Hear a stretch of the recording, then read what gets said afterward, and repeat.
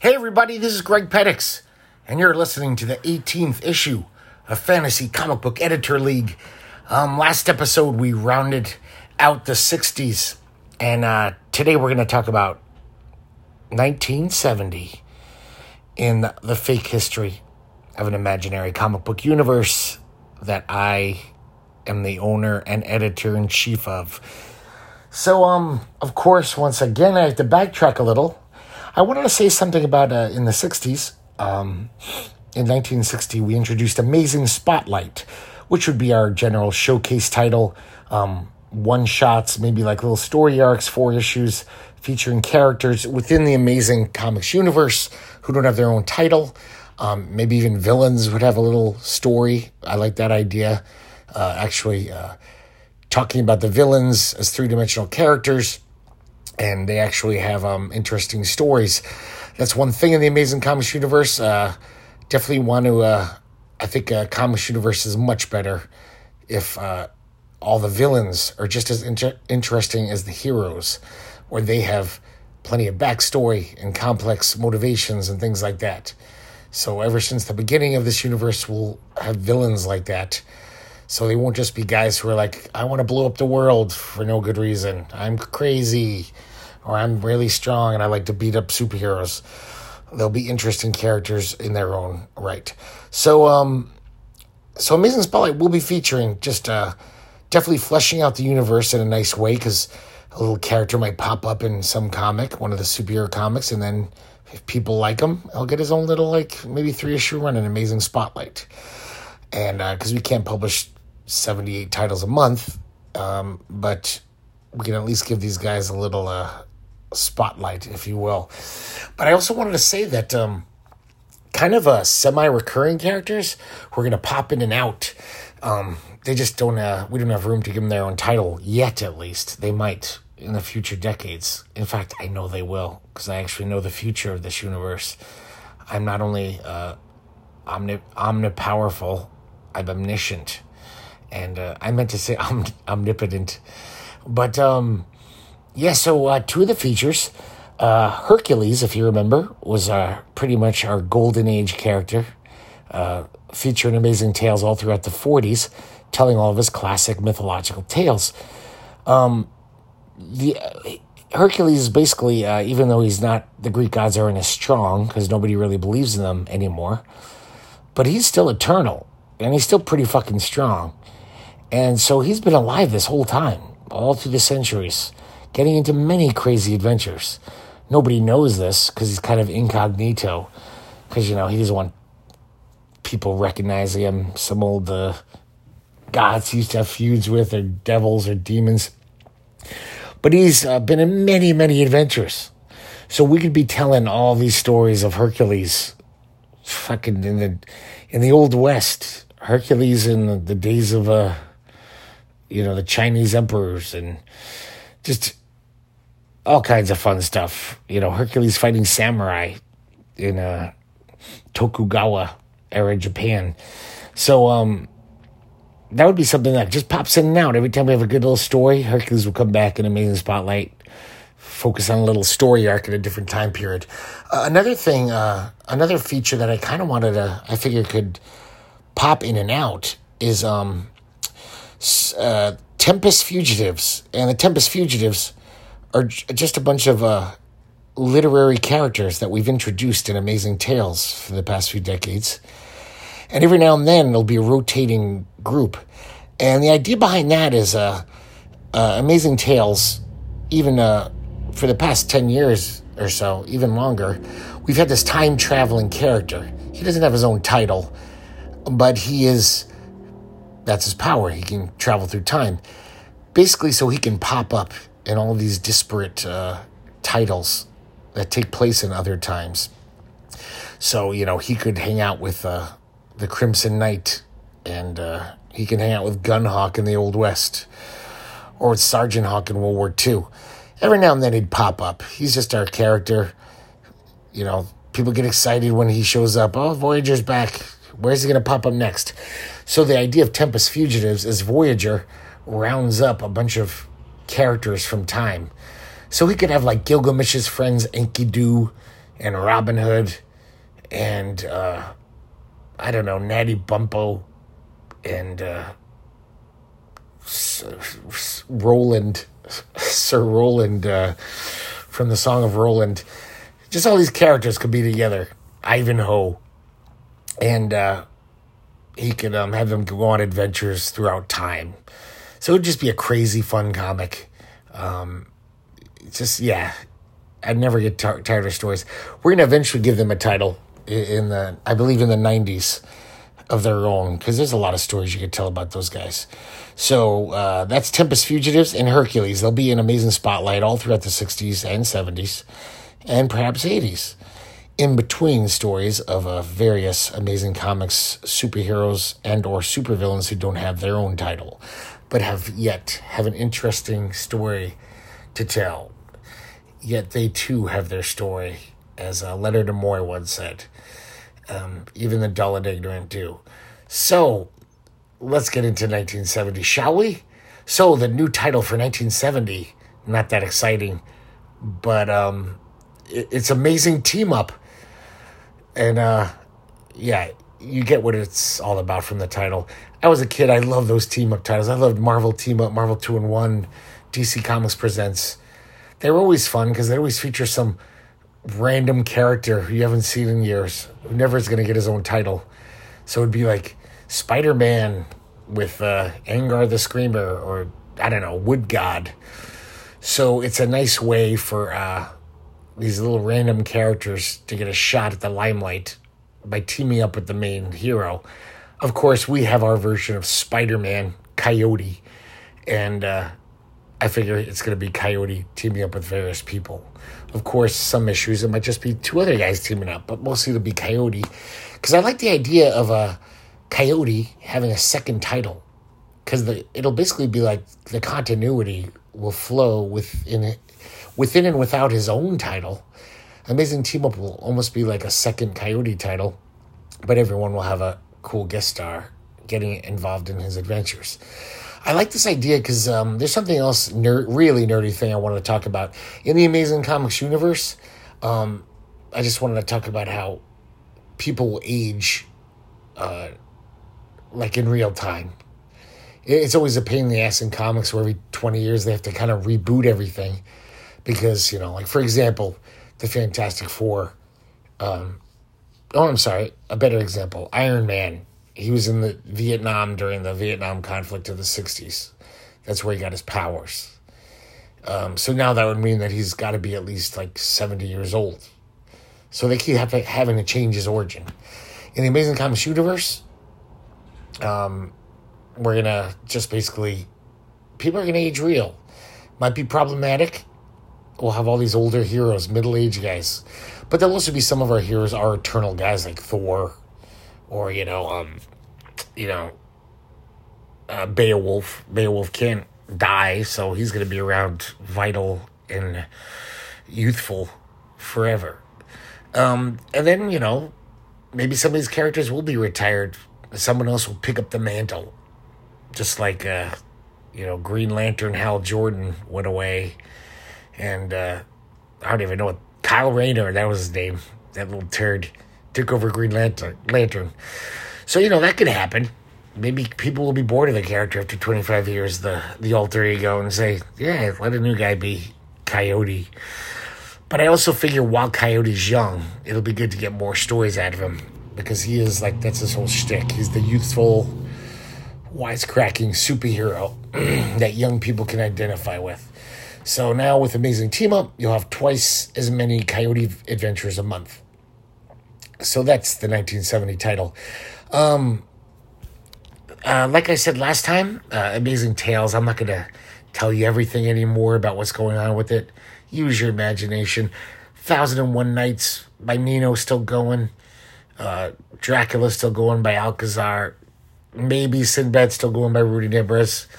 But I just wanted to say, though, around this time, late 60s, early 70s, whatever title I can think of, which I'm not going to think of, if you can think of it, I want Esteban Morato to draw, because that guy was fucking great. Another one of those amazing Spanish artists, actually probably one of my favorite all those Spanish artists who came over and drew for Warren magazines, like Creepy and Eerie and Vampirella.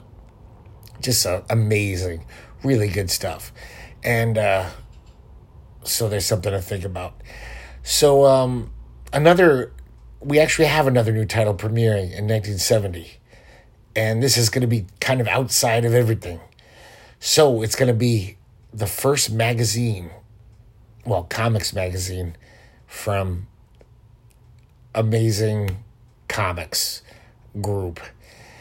And this would basically be like this full color, well, with some black and white, 96-page magazine coming out every month with basically the best comics in the world. So imagine if Heavy Metal magazine was fused with, like the editor's choice from the Comics Journal. So it would have like Richard Corbin would be in it. Would have reprints of Mobius stuff from France, maybe new stuff and Joulet, and doing some of the Lone Wolf and Cub shit from Japan, some great manga, whatever was going around at the time. I think Lone Wolf and Cub was already around then. I'm pretty sure. And just all these great comics from around the world. Of course, homegrown talent too. Weird experimental stories from Alex Toth. Maybe even get guys like Jules Pfeiffer in there. Will Eisner drawing nice little short stories in his New York City milieu that he always likes to draw in and feature stories in. Just let your imagination go wild. Maybe we'd, lots of covers by Frank Frazetta, all the best artists, Richard Corbin. This is basically, if there's a good artist around then, a brilliant artist, that wouldn't necessarily work for a 4-color monthly comic. But we're going to have them in zero. And that's just going to be a beautiful magazine. The best stories and art in the world of stuff. Maybe there'd be some classic reprints of old stuff. Of course, we've already reprinted almost all the good shit in our comics and introduced it. But, that's going to be zero. So that's going to be kind of outside the Amazing Comics universe. I won't be talking about it much. It's just going to be chugging along every month with beautiful fucking stuff. All the best artists. Bernie writes, and, pretty soon Mike Kaluta, Jeff Jones, all these great artists who are too slow and too meticulous to do a monthly normal superhero type comic or even a horror comic. But they have great little short stories. I'm trying to think of other stuff I could have in there. But, maybe even like Jack Kirby will come up with some weird, crazy shit where he wants to let go. It would be kind of very ecumenical. All kinds of comics. But basically, they'd all be good. That's the one thing about them. So, I think that's it for 1970. And I think I can go on to 1971. This might be a long episode, though. So, 1971, we got a new title. And it's not a new title. I couldn't even think of a better name for this one, for the doppelganger that I wanted to rip off from the real world. But I figure, fuck it. Jack Kirby's been working for us since, like, the 40s. So, all of his ideas are our ideas now. Instead of making this shit for DC or Marvel, he would have made it for us. So, 1971 starts The New Gods by Jack Kirby. If you've read the New Gods saga by Jack Kirby, a DC comic, early 70s. I'm sorry, it was really 4 comics, though, that all interlate. Superman's pal Jimmy Olsen set the groundwork. That's where he created Darkseid and all the New Gods concepts. And then New Gods, the flagship title, and then Forever People and Mr. Miracle. All interrelated, all with the same villain and struggle to be fought. Really great stuff. Kirby finally getting to write his own stuff all by himself. Sometimes his dialogue was a little kooky, but man, it was really good. There was nothing quite like it, and his art was going off the rails at that time, even though it was hobbled by shitty inkers, because he worked for DC Comics. That's who put these out. And DC Comics doesn't give a shit about artists and creators. And they put fucking Vince Coletta on him again, who erased half of his shit. That guy's a fucking turd. Lazy motherfucker.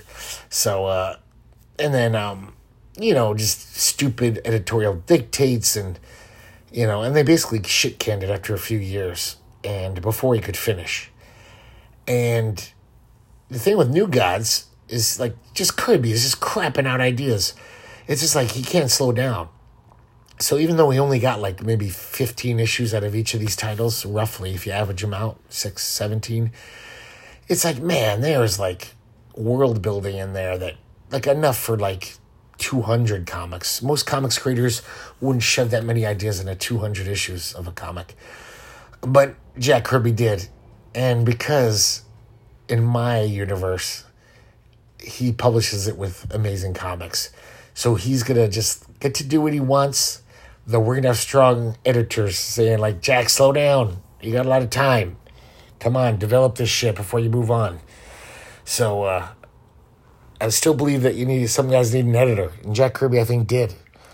But as far as creatively, we will not be stifling him and let him tell the story he wants for a long time.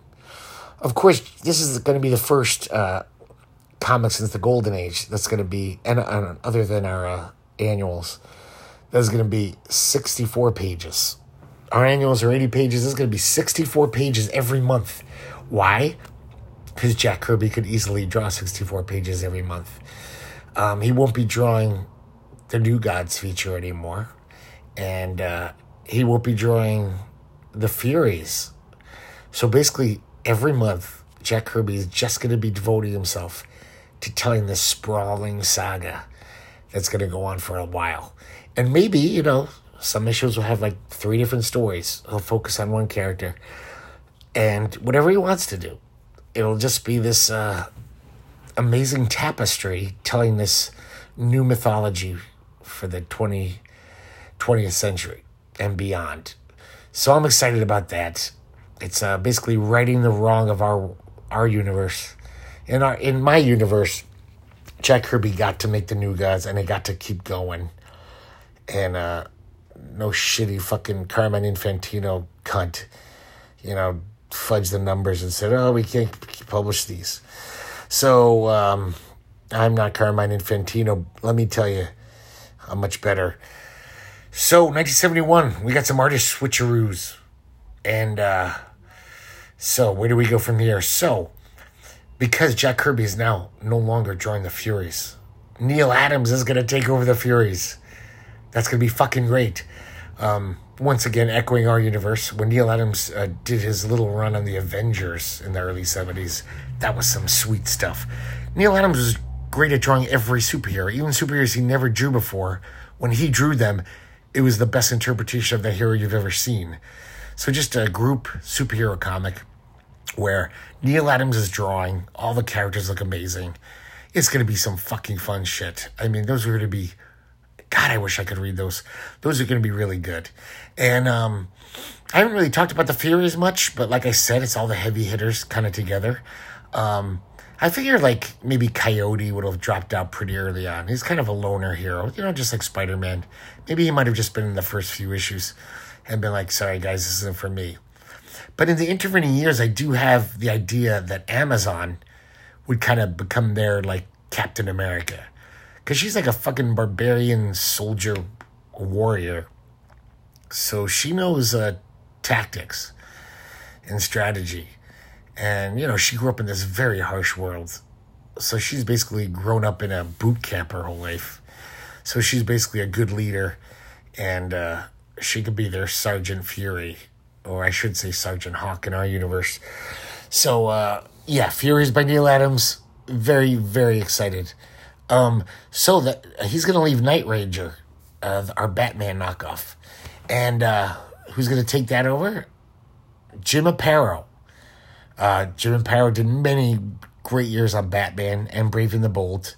He probably drew more pages of Batman than any other artist. Well, okay. I don't know about that. That was off the top of my head. But he did a lot. So I believe he was drawing Captain Action, if I'm not mistaken. So he's going to leave that. And this one I'm excited about. A new member of our family. Jose Luis Garcia Lopez is going to be joining us finally. This guy, Garcia Lopez, as he's known, for a long time, that was his nom de plume. I guess his name was too long. But Lopez was never like a hot artist. Never like I don't even think the comic book price guide even listed his name as like, hey, special issue Lopez. But he was so good. He's like an artist. Every cartoonist loves him. Every comics fan loves him. He drew Superman for years. Just made Superman look so great. And then all through up to the 90s, throughout the 90s, he was just still top of his game. Everything he drew, so appealing, his style. And around this time, he starts getting into American comics. So maybe it'd be a little rough to start. But, of course, with our, we pay him good, so he's not going to have to hack it out. He's not going to have to search other work and, at night and dilute his talents. So he's going to take over Captain Action. And that's just going to be a damn good superhero comic with Jose Luis Garcia Lopez there. That's going to be some nice stuff.